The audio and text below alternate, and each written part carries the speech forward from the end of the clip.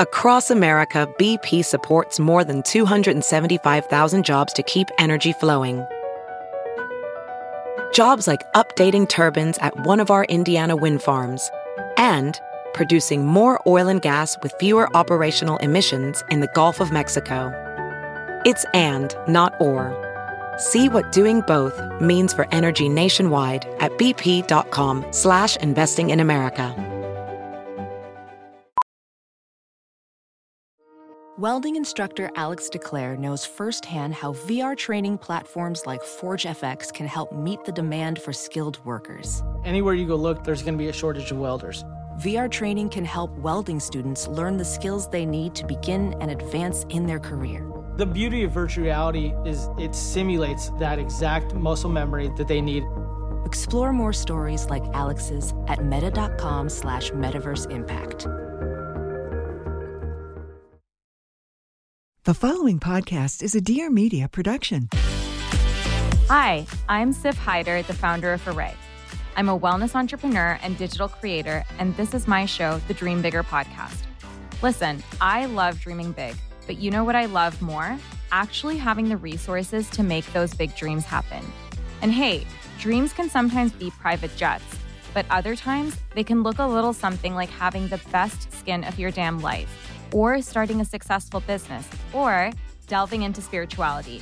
So on this podcast, I chat with experts and thought leaders from different fields about their tips and tricks on doing exactly that. So let's get right into it. Happy Tuesday, guys, and welcome back to the show. If you're new here, I'm your host, Sif, and I am so excited to bring you another amazing conversation. So today's guest is Dr. Lara Devgan, who is a plastic surgeon extraordinaire. You may have seen her literally all over Instagram or heard of her incredible skincare products, which I've talked about as well on many, many occasions. So I got really curious about Dr. Lara Devgan when literally everyone under the sun was talking about how incredible their face looked after they got Botox with her. She's like the queen. And so then I started following her page and got really interested in her skincare products and blah, blah, blah. And eventually knew that I had to have her on the podcast because this woman sounds like so knowledgeable. And I knew that I would learn a lot from her and that you guys would learn a lot from her. And let me tell you, she definitely did not disappoint. We really get into the nitty gritty of plastic surgery trends, when you should start Botox, celebrity trends. She has a lot of celebrity clientele, so she knows what she's talking about. And of course, if you're not interested in plastic surgery or, injectables at all, there is a good portion of this podcast which is dedicated to really fucking great skincare.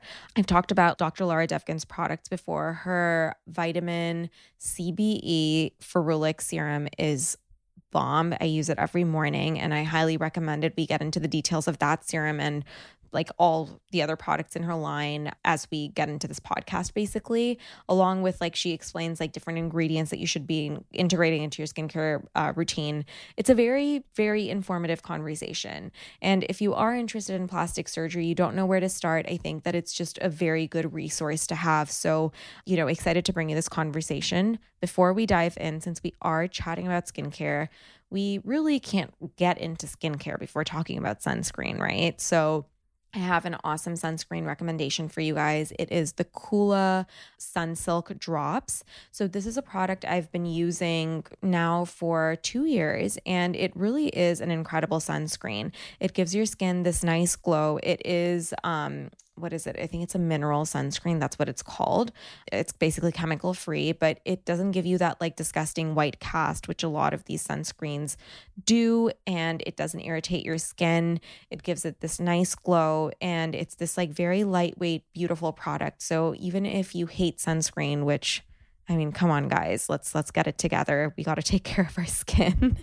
Even if you hate sunscreen, though, you will love this one. I guarantee it. So if you haven't yet and are in the market for a good sunscreen, try the Kula Sunsilk Drops. With that, let's welcome Dr. Lara Devgan to the show. So first question for you I have is, what was your big dream when you were growing up? When I was growing up, I wanted to be an artist. That was my first big dream. Yeah. Well, you ended up being kind of an artist through plastic surgery. I feel like it's an art form in and of itself. Yeah, it kind of came true. But when I was little, I was really attracted to the beauty of art. I loved drawing and painting. I grew up in LA, in Malibu, Old Getty Museum, and I did art classes there every weekend. And I thought I was going to grow up and be a painter. And, I was a classically trained artist growing up, and that was my big dream. Wow. So then what got you into plastic surgery? I think plastic surgery, as you said, is really the ultimate form of art meets anatomy. Mm-hmm. And, life takes its many twists and turns. And I was really attracted to science and medicine and this incredible way that a career in medicine and surgery allows you to have such a profound impact on somebody's life. I really love the detailed intricacy of the human body. And plastic surgery is truly the balance of art and anatomy, and it allows you to look at people and help people in a way where aesthetics mean a lot. So it's not exactly like painting, but there are definitely sculptural aspects to it.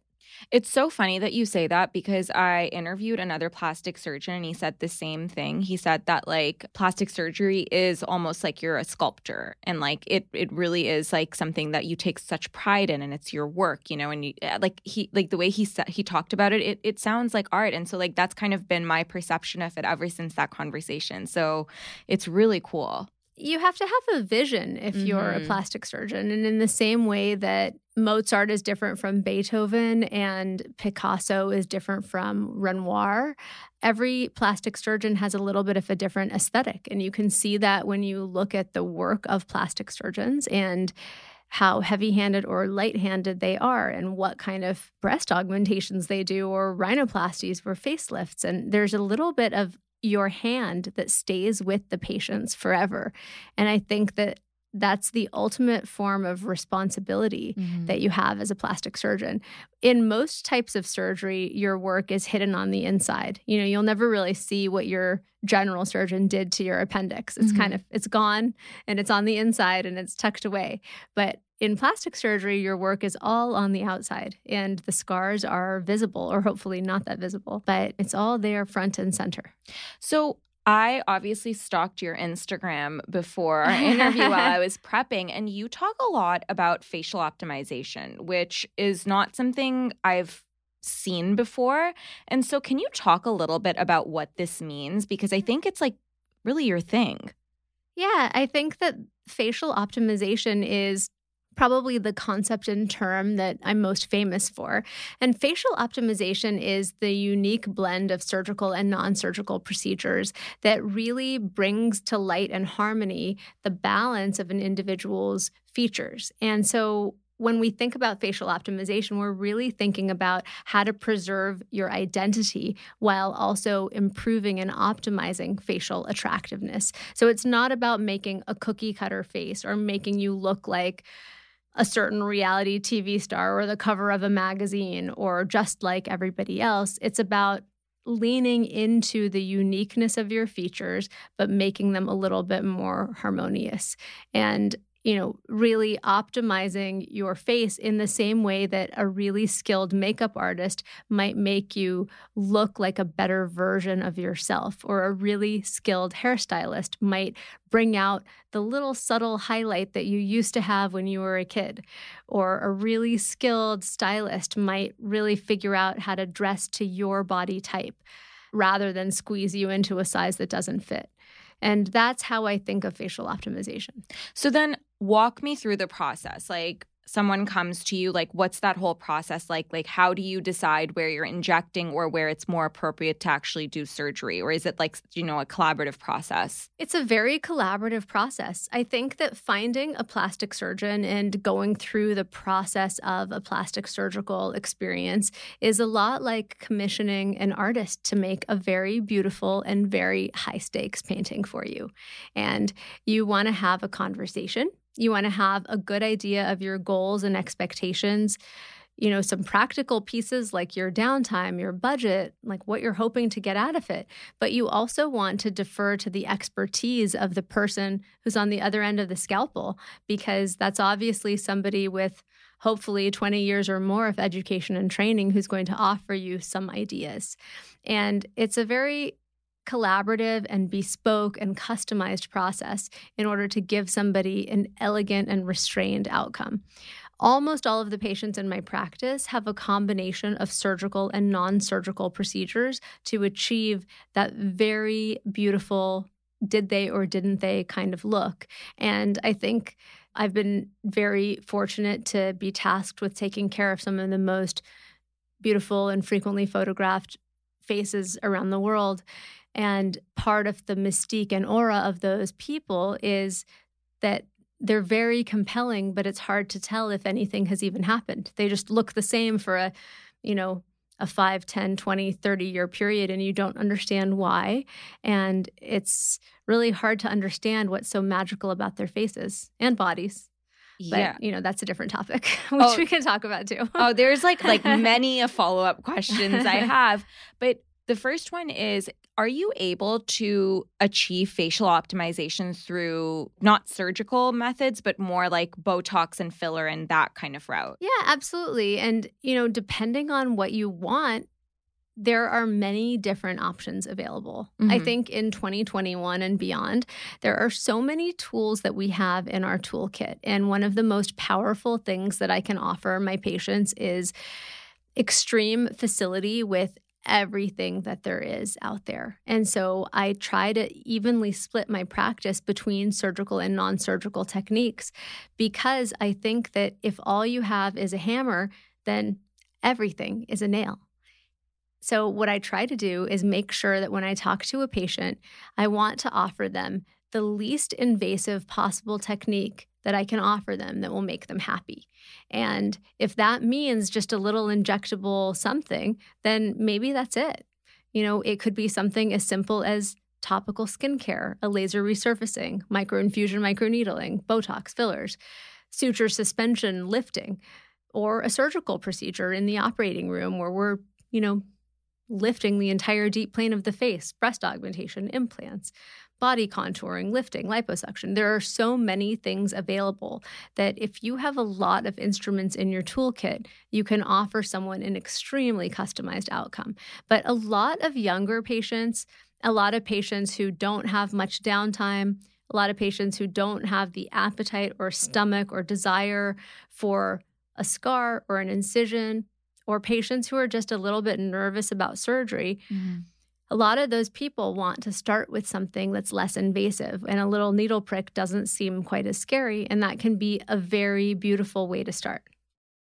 Hi, I'm Pia Barangini, the creative director of LPA, an entrepreneur, a wife, and a dog mom based in Los Angeles. This is my new podcast, Everything is the Best, where we basically ask interesting people, how did you go from zero to yacht? I'm always curious how the hell people became successful, and I figured you would be too. Get on the internet with me. Let's laugh, let's cry, let's overshare, and let's get inspired to live our best lives. Check out new episodes every Wednesday. It's all for you, baby. Thanks for listening. Love you, mean it. So what are some trends in the non-invasive world that you're seeing? Because I feel like we're in an era where a lot of people just look the same. Like everyone has almost this like Kylie Jenner face. And I mean, it's Instagram face. Exactly. Oh my gosh. Yes, it's an Instagram face. Everyone kind of has that like look. So the big puffy lips, big structured cheekbones, long dark hair. It's a whole Instagram look, totally. And it's a little disturbing. So is like when people come in to see you, is this something that they're often asking for? Like what's your kind of approach really? No, I mean, I think that I don't want to see a generation of Instagram clones. Mm-hmm. I want to see people leaning into their own facial identities and being their own kind of beautiful. And I think that that's what modern beauty really is. We live in this very cool, diverse world where there are so many different kinds of people, beauty being so many different things. It's so different when I was growing up in LA in the 90s where you had to look like a very tall, skinny, blonde cover model in order to be considered beautiful. Now you can look like just about anything, and in a certain demographic, you're going to be considered all there is. So I think that's amazing, and I think it's so much more freeing for people, especially young people today. So I think my goal is to not create cookie cutters. It's to allow people to feel more free about being confident and being the best versions of themselves. Do you feel like there are trends that are kind of regional or like trends that people come to you to pursue? Yes. So one of the major trends in plastic surgery right now is non-surgical rhinoplasty. And that's a procedure that when I was coming of age as a plastic surgeon, when I was graduating my residency and fellowship, I had never even seen somebody do a non-surgical rhinoplasty in person. And now I've done nearly 20,000 non-surgical rhinoplasties. Yeah. That's wild. And it's a truly game-changing procedure. And I'm sure you've seen a bunch of them on my Instagram page and website. But a non-surgical rhinoplasty is the use of injectable filler as if it were a surgical cartilage graft. And you can truly make the nose look like you've performed a surgical procedure. You can make a dorsal hump or bulbous tip or downward pointing nasal tip look straight, refined, lifted, delicate, truly transformed and beautiful in a way that people never really conceived was possible. And this is an application of a minimally invasive technique using surgical methodology and anatomy in a really powerful way. So that's one big trend. I think another trend in surgery right now is smaller procedures at younger ages. So people used to think about facelifts as a procedure that you had in your 50s. Now I'm seeing patients in their 40s, in some cases even late 30s, doing tiny, tiny, discrete procedures with very tiny incisions. In some cases, not even on the face, hidden behind the ears and under the chin, just helping to keep them look and feel very super confident, because little tiny procedures performed at a younger age will allow you to have the healing propensity of a younger person and allow you to have a more discreet before and after. So I think those are two of the biggest trends that we're seeing. We're also seeing a major trend towards subtlety instead of the big, obvious, gigantic breast implants. We're seeing really tiny, subtle changes in body contouring. We're seeing much more subtle lips instead of the huge, poofy, trouty, pouty lips, like more subtle, understated lips. I think overall there's a trend toward naturalness. And I think the biggest trend in general for the entire industry is that there's going to be an emphasis on minimally invasive procedures. And that's true in all aspects of medicine. Scars are getting smaller. Procedures are becoming less invasive. Downtime is shrinking. Lasers are becoming more sophisticated. It's the same way a computer used to be the size of this room, and now it's like a little tiny iPhone in our pocket. And that's happening in medicine too. This is so fascinating. So let's go back to the concept of like these like mini facelifts, right? Are they like the same theoretically as preventative Botox? Like as in like if you start at a certain age, like maybe in your late 30s or early 40s or what have you, you kind of get to preserve that look for a longer period of time? So surgery is a little bit different from non-surgical procedures. With preventative Botox, I think you're literally preventing wrinkles from setting in because the face is like a piece of paper. The more times you fold it, the deeper lines will become etched into it. So if you're doing baby Botox starting at a young age, you'll just literally never get those etched lines. And 20 years later, you won't have the wrinkles that you would otherwise have. With a surgical procedure, you're not preventing the things that cause aging. So the loss of collagen, tissue descent, loss of elastin and diminishment of tissue elasticity, volume loss. Those things are inevitable consequences of time, aging, and genetics. Surgery simply resets your anatomic baseline. So to put it another way, surgery will turn back the clock, but it doesn't stop the clock from ticking. And so you'll always look better than had you not had the surgical procedure, but you will continue to age over time. So I think it's a little bit different, but I do think that generally speaking, it can be very helpful in your overall aging pattern if you're looking at yourself versus your age-matched peers. I should say with one caveat, if you even care about this stuff. You know, you shouldn't do this if you don't care about it. For sure. But if you care about this stuff, if you're looking at yourself versus your age-matched peers, you're going to look better if you're doing little preventative things. In the same way that, you know, if you plan to drive the same car for 100 years and you're servicing it regularly, you're going to do a lot better than your friend who doesn't service his car. Yeah. I mean, a really, really good point. So I want to talk about, you know, we see celebrities who have looked the same and like really aged so beautifully, and you don't even know that they've gotten something done. So how do you achieve that? Like if I want to look youthful up until age 60, 70, what have you, what can I do?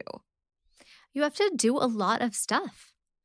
Tell me more. All the stuff. You have to do all the things. So, I mean, to be more specific, you know, thinking about, you really truly have to think about your body as this physical house that is the, you know, it's the house that houses your mind and soul and spirit, and you have to take care of it kind of like the way you take care of the apartment or house that you live in. And that means regular maintenance. So there are things that people like those beautifully, gracefully aging, ageless celebrities do that they never talk about. Like literally, I've read magazines where I've seen celebrities quoted as saying, "I've never done Botox." And I've thought to myself, I've personally done your Botox. Oh my God. But yeah, so you have to think about stuff like, you know, doing Botox every 3 months. You know, most people maintain injectable fillers in a very super subtle, discreet way, you know, once or twice a year. People do procedures like suture suspension lifting, which is the modern version of thread lifting, maybe once a year. Many people do very tiny, discreet surgical procedures every several years. Not every single procedure every several years, but a couple of little things. And then very meticulous skincare. So you should be using a hyaluronic acid serum, a peptide-based eye cream, an SPF, a niacin squalene neck cream every single morning. Explain these ingredients to our listeners. Okay, so hyaluronic acid serum is, you know, hyaluronic acid is the major component of the body's collagen, and it's basically a complex sugar molecule. As you probably know, I have my own medical grade skincare line, which I've heard is incredible, by the way. It's very incredible. So we, in the course of 2 years, started as this kind of little passion project and then have become this major worldwide brand. So we're now, instead of just being sold to a handful of my patients, we're now sold at, you know, Sephora, Net-a-Porter, Violet Grey. We're launching at Saks. We're international in all of these locations. And it's really taken off, I think, because the products really work. So our hyaluronic acid serum is a mixed molecular weight hyaluronic acid that's niacinamide fortified. It helps boost collagen production and it hydrates the skin. So I think that's really important in the morning. Our peptide eye cream helps to improve the turgor and softness and texture of skin around the eyes. And that skin is the thinnest on the body, so it really tends to show your age. And that's a major tell with facial aging. Even if you're doing Botox and tear trough augmentation, if you have crepey skin around your eyes, that's going to make you feel and read as a little bit older. Niacin squalene neck cream is amazing because those ingredients really help nourish the delicate skin of the neck, which is an axial joint. So it really has many more movement demands than other parts of the upper body. So we need to treat it differently. And of course, SPF, like I love our SPF BB cream, and you know, everybody talks about SPF, but you need a zinc and titanium based product. So I use that. Our SPF concealer and dusting powder, that's like meticulous skincare is truly everything. And then there are little tiny things like, you know, people discount the importance of the eyelashes and eyebrows, but those little framing features of the face are super important. People discount the importance of the hair, but doing things like, you know, our gummy nutraceuticals were designed to boost hair, skin, and nail growth. Those little tips and tricks are super important. And then at night, you need a vitamin CBE ferulic serum to improve hyperpigmentation, to scavenge free radical damage of the skin, to reduce brown spots, and a retinol bakuchiol to decrease fine lines. I could talk about this forever. Okay, so I actually have a follow-up question about the C that you're saying to use at night. I actually use my vitamin C serum in the morning. So why do you recommend that it's used at night? So I'll just start by saying the most important thing is to use products, period. So whenever you can manage to use them, you should use them. And some people are devoted to using them in the morning. For a vitamin C serum, there's actually some evidence that if you use a vitamin C serum immediately before a retinol, it will increase absorption of the retinol. Really? Yeah. So that can be a good or bad thing depending on how sensitive your skin is. So if you're super duper sensitive, increasing retinol absorption might make you a bit irritated. If you have normal, regular skin, or you're not so sensitive, you have oily or sebaceous skin, using a vitamin C BE ferulic serum followed by a retinol can actually be really extra powerful and give you an extra boost in improvement of hyperpigmentation and fine lines. So that's why I like to use it at night, because it will increase the absorption of the retinol that immediately follows it.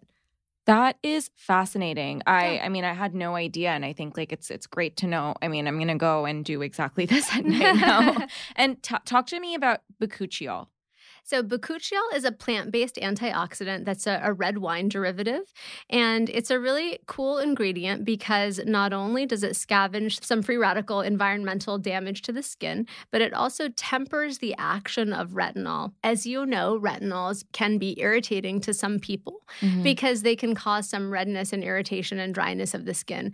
When you combine our retinol with our bakuchiol, it makes it more tolerable for more different types of skin. So it can be really a beautiful combination, and that decreases redness and irritation. So it's much more usable as a product, in addition to being more powerful. That is really fascinating. So going back to Botox, when is the right time to start? Like, what age do you if there is an age, because I know that everyone's different, but like, when do you recommend someone starts Botox? You want to start Botox when you have the skin that you'd like to maintain. So I personally started Botox when I was 27, and, that's young. I had pretty nice skin at that time, but I still have the same skin. Yeah, I mean, 6 kids later. You literally have not one line on your forehead. It is like the most unbelievable thing I've ever seen. Thanks. So, I think that you want to think about Botox as a preventative measure. You want to always use it lightly with a light hand. I think it's one of the most well-known, but one of the least understood pharmaceuticals in the United States and the world, because everyone thinks of it as freezing your face and for old people. And I think it's neither one of those things. I think you want to use it preventatively, early, when you have nice skin and you want to maintain it, and you want to keep some movement in your face. You don't ever want to be frozen, and you want to just use just enough to maintain muscle movement, but have nice skin. If you think about a teenager, they kind of have the perfect situation where they can make every single movement, every single expression, but when they rest their face, it goes all the way back to normal and it's totally smooth. And that's the ideal Botox outcome. Botox can also be used in a super beautiful finesse manner to give you a really pretty arching of the eyebrows. You can use it to improve symmetry of the face. I've even used Botox very commonly in my office for almost reconstructive reasons in people who have Bell's palsy or hemifacial paralysis or other, congenital anomalies where we're trying to make one side of the face match the other side of the face to look better cosmetically. So Botox can be very cool and powerful, and it's much more than just erasing wrinkles. That is really cool. And what was the other, procedure you were talking about with the tear? The tear trough? Yeah. So I was talking about tear trough augmentation. That's the use of injectable filler layered in the deep infraorbital hollow, so basically under the eye. And that can be very pretty for people who have hollowing or darkness under the eye. If you feel like you have hollow dark circles, you might be a candidate for tear trough augmentation. So I've also heard that these procedures can go horribly awry, puffiness. Truly. And it ages you almost, and it's this horrible pillowy look to your face. So what can you do here? What are the, cautionary things that you would tell someone? I think, Injectable filler is one of the most beautiful, but also one of the most ugly things that can possibly happen to your face. And it truly is a cautionary tale. But it's almost like something like makeup. You've seen it go well and you've seen it go badly. Oh my God, you're so right. And I think you need to be extremely cautious and extremely judicious. Unfortunately, and I don't know why this is, but in the United States, there are very few rules about injectables.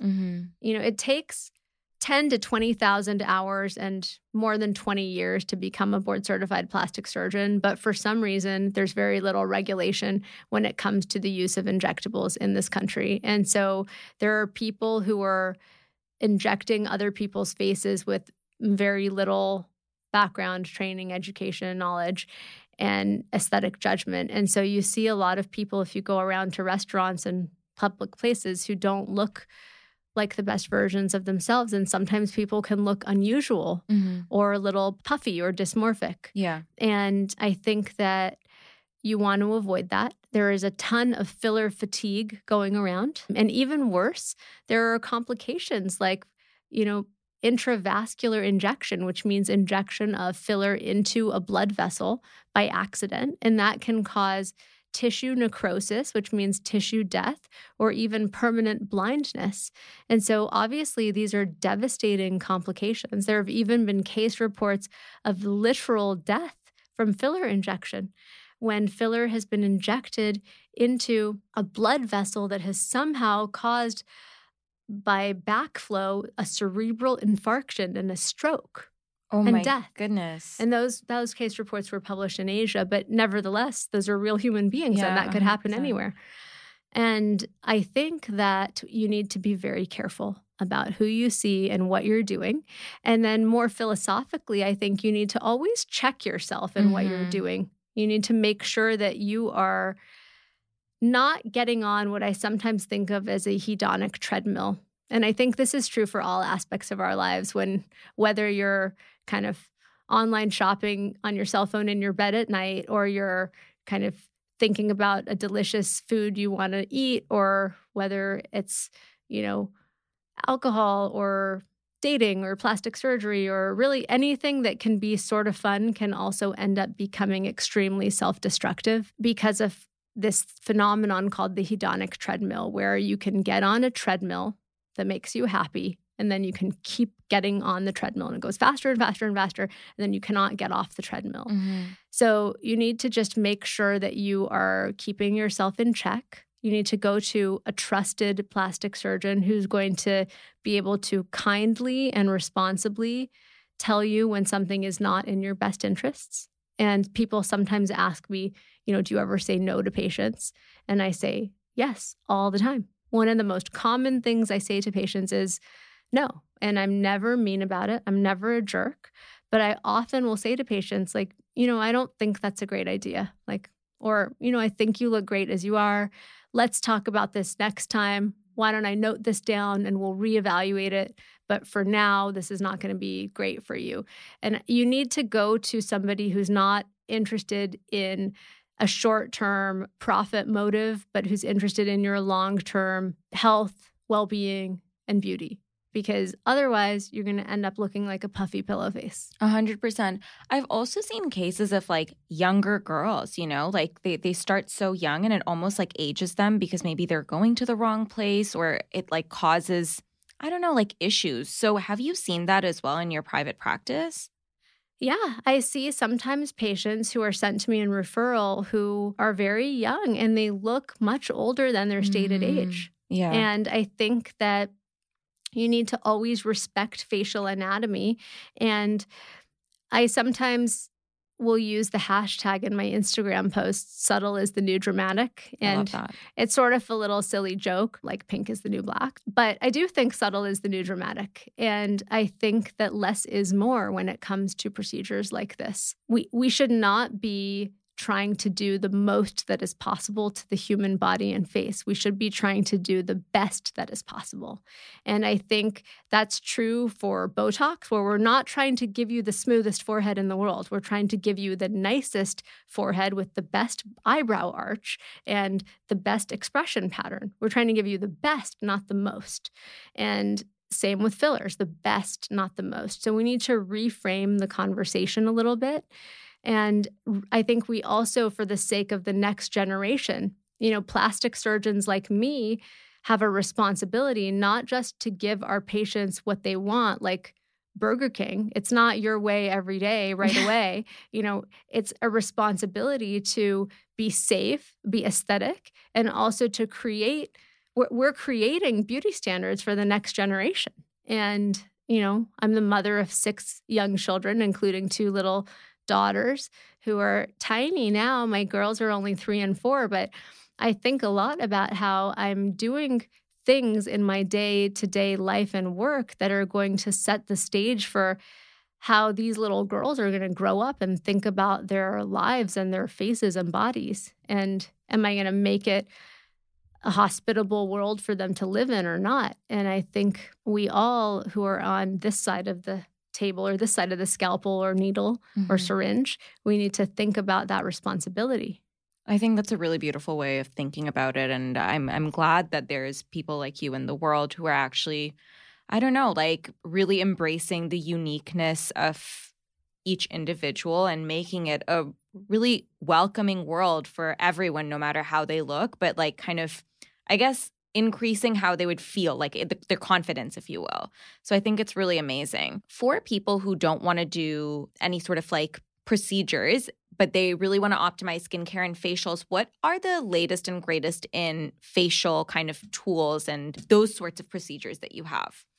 Yes. So my favorite kind of non-scary, my favorite plastic surgery light type of thing, if you're not really into this, is the Gold Microinfusion Facial, which is basically microinfusion, microneedling. And that's where we use a customized cocktail of Botox, hyaluronic, and platelet-rich plasma, which is PRP, a blood product derivative, and micro-inject it 500 microns deep into the skin using the sterile single-use device that's a little stamper, and it gives you this beautiful glass skin look. And it's sometimes called a glass skin facial or microinfusion, microneedling facial. And it can be done without Botox if you're kind of not totally mentally there yet. It can be done just with PRP or just with hyaluronic, but it's a really pretty treatment to boost collagen and give you a really nice skin quality. And if that still sounds scary to you and you're kind of more an at-home kind of person, I would say that the most minimalist approach to your skin would be these 3 ingredients. So if you really just want to pare it down and you only remember one thing from this podcast, it would be hyaluronic acid, vitamin C, B, ferulic, and retinol bakuchiol. Those are kind of the 3 most fundamental hero ingredients in a skincare routine, starting from, mid-20s and beyond. And you can build a great routine around those medical grade ingredients. And certainly more is possible. But if you start there, you're at least accomplishing something and you're doing some of the best things that we know and those are ingredients that have been validated in large scale randomized clinical trials, all over PubMed, indexed by many, many universities all over the world. So those are some very simple things that you can start. And if someone does choose to come in for this facial, how often do you recommend they come in order to keep up their appearance? You could do it as infrequently as just once, really, but beautiful results last for about 3 months. So then come in every 3 months, essentially. Yeah. Okay, that's it's doable. The last thing I want to touch on is body contouring. So talk to me about what's going on in that world. Is it all surgical? Is there also non-invasive filler type situations going on these days? Yes, totally. So body contouring is such an interesting and important topic. I think there are a couple of very cool non-invasive things going on in the world of body contouring. One of them is deoxycholic acid, which is an injectable enzyme that permanently dissolves fat. And you can inject deoxycholic acid anywhere in the body where you have excess subcutaneous fat, and it will permanently dissolve it over the course of about 6 to 8 weeks. Wow. And it's only one injection? Yeah, it does sting a little bit, and you can do repeat injections if you don't get enough of a result or if you want a little bit more of a result. But the results that you get will be yours to keep. So any gains that you get will last forever. And it's a very cool treatment. Patients really like it. It's not as quick and easy as liposuction, but liposuction is a surgical procedure. The most common place to do it is in the double chin area, but it can be done anywhere on the body. Is this like Kybella? Is that what it is? Yeah, this is Kybella. Yeah, deoxycholic acid is the generic name of Kybella. Very cool. And what about, like, you know that trend where it's like a really like big ass and like larger hips? Is a BBL the only way to achieve that, or what's going on there? Yeah, but BBL is not the only way to achieve that. Sculptra, or poly-L-lactic acid, can be used to also build beautiful, durable collagen in the buttock and hip area. So that's one of the most popular procedures in my practice, non-surgical buttock and hip contouring. And I've co-authored the largest paper about this technique. And it is a really beautiful way to get a very perfect looking buttock and hip area. So if basically anyone in the media who you've seen who has a really perfect buttock area, like any model, any celebrity, there's some Sculptra involved, because it's a very pretty way to get a beautiful wash of smoothness. So it gets rid of cellulite, it gets rid of dimpling, it gets rid of irregularities. And Sculptra is a very interesting product because if you use it in a moderate amount, it can basically keep you in the same size jeans, but just make the buttocks look more shapely and perky. And if you use it in a smaller amount, it can be used just to smooth out cellulite. If you use it in a larger amount, it can also be used to round out lateral hip depressions or hip dips or give you more rounding or shape. So it's a very customizable product. It's very expensive to do Sculptra buttock augmentation, so that's something for people to be aware of, but it's much safer. Many people don't realize that BBL, or autologous fat grafting to the buttocks, aka Brazilian butt lift, is the most fatal or deadly procedure in plastic surgery. So there's a 1 in 3,000 risk of death with BBL. What? That's truly wild. Crazy. Truly crazy. That's on par with open heart surgery. And it's a procedure that, while it's extremely popular and very extremely highly requested, is a procedure that I chose to stop performing in my practice a couple of years ago when the data about its mortality came out, because I just decided that this is not ethically something that I think any reasonable person should do. Oh my goodness. So what is the risk? Like, what's the risk factor? What can go wrong? Basically, the risk is that fat is being injected near some of the large vessels of the buttocks that can travel to the lungs and give you a fat embolus or a pulmonary embolus to your lungs. And that can be a fatal event. Oh my goodness. That's like one of the worst things that can happen to a person. Oh my God. Okay, that's really scary. So it's truly scary, and 1 in 3,000 is a very high number in medicine. That's super high. Like that's like scary high. So then walk me through the Sculptra process. If I want to come in and get Sculptra, what happens? So Sculptra is an injection. If you are thinking about Sculptra, this is how I explain Sculptra to patients. Sculptra is not like a regular filler, like lip filler or cheekbone filler. Sculptra is a special kind of filler because it's a collagen biostimulator. So patients require a minimum of 2 sessions of Sculptra. The first session is like planting seeds in a garden, and the second session is like watering the seeds. So you need to plan on a minimum of 2 sessions spaced about 1 month apart. They can be spaced up to a year apart, but ideally about 1 month apart. And in those sessions, We will reconstitute the Sculptra and inject it in the areas of concern.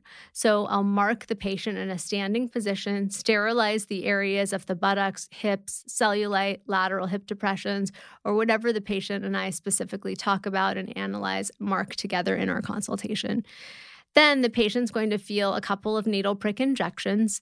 I'll do my best to keep the patient comfortable. It basically feels like getting a shot, like a tetanus shot in your buttocks. Mm-hmm. It's not terrible. It's typically a couple of pricks on each side. Most patients are able to stand during the procedure, which I think is helpful so that I can see the anatomy very well.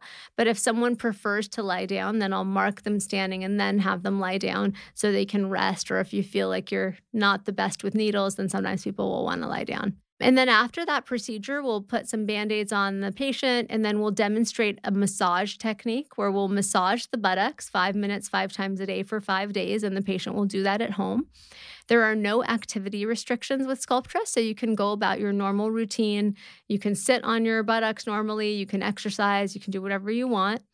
It's possible that you could have a little bruise. You can take off your Band-Aids later the same day or the next day, but it's a pretty easy procedure with no downtime. And then we'll see you back a month later and do the same exact thing. And then the Sculptra results will slowly materialize over the course of a few months. So they'll gradually bloom. So back to the analogy of planting the seeds, first we plant the seeds, then 1 month later we water the seeds, then they slowly bloom over the course of a few months. So you see your final result a couple of months after the second session of Sculptra. And is it like filler where you have to keep coming and getting it done every few months? No. So the Sculptra itself lasts for 2 to 5 years. Wow. But Sculptra is special because it induces the body to produce its own collagen. So the collagen induction it creates lasts indefinitely. Mm-hmm. So that is yours to keep forever, with the caveat being that the body gradually diminishes collagen slowly over time. So basically, you're building your body's own collagen reserves. So let's say you're really happy with your Sculptra result. Then after 2 to 5 years, you might come back and do a little bit more of a Sculptra boost just so that you have a little bit more, because at that point, the Sculptra is waning. Some patients will do 2 sessions of Sculptra. They'll love it and they'll say, okay, actually, I want to do a little bit more than that. Mm-hmm. So one nice thing about Sculptra is that you can kind of drive your own ship. And if you're not 100% sure how big you want to go or what exactly you want with your outcome, you can do a bit more, do a little bit more, and so on. And how do you feel about technologies like Cool Sculpt and all of those ones where you just lie there and it just kind of happens? I don't love cool sculpting. I think it's a very cool idea. Mm-hmm. No pun intended. It's a very interesting idea. And I think the concept of cryolipolysis or using cold to kill fat cells is a very interesting one. But I don't think that we are totally there yet. Like, we're not completely where we need to be from a technology and science standpoint. So it's not something that I would personally do on myself. Mm-hmm. And that's my metric for whether I would do the procedure on a patient. Yeah. And so, it's funny. I often think about my job. Actually, it's like the only thing I think about besides my family. It's like my work. But when I'm thinking about my job and new technologies and new modalities, I do a lot of consulting work for companies, and I think about this stuff all the time. One of the questions I ask myself when I'm trying to figure out if I like something is, would I do it on myself? And that's always, even still after all these years, that's how I gut check everything. And if I wouldn't do it for myself, then I don't offer it to my patients. And so there are many technologies that I have been offered in my practice for free, like literally $100,000 pieces of equipment, $250,000 pieces of equipment that companies are trying to give me to do for free, just for pure profit in my office. And if I don't want to do them on my own body, then I'm just not going to do them for my patients because, what does that mean? It means that I don't want to own my outcomes. And if I don't want to own it, like if I don't want to live with it every day in me, then I don't want to live with it every day on you or anybody else. And so that's how I feel about cool sculpting personally. And that's just my opinion. So please do not sue me. That is my personal opinion. Mm-hmm. Of course. No, that's really a lot of integrity. We've gone over a lot of stuff in this conversation. If you could leave our listeners with one tip, what would it be?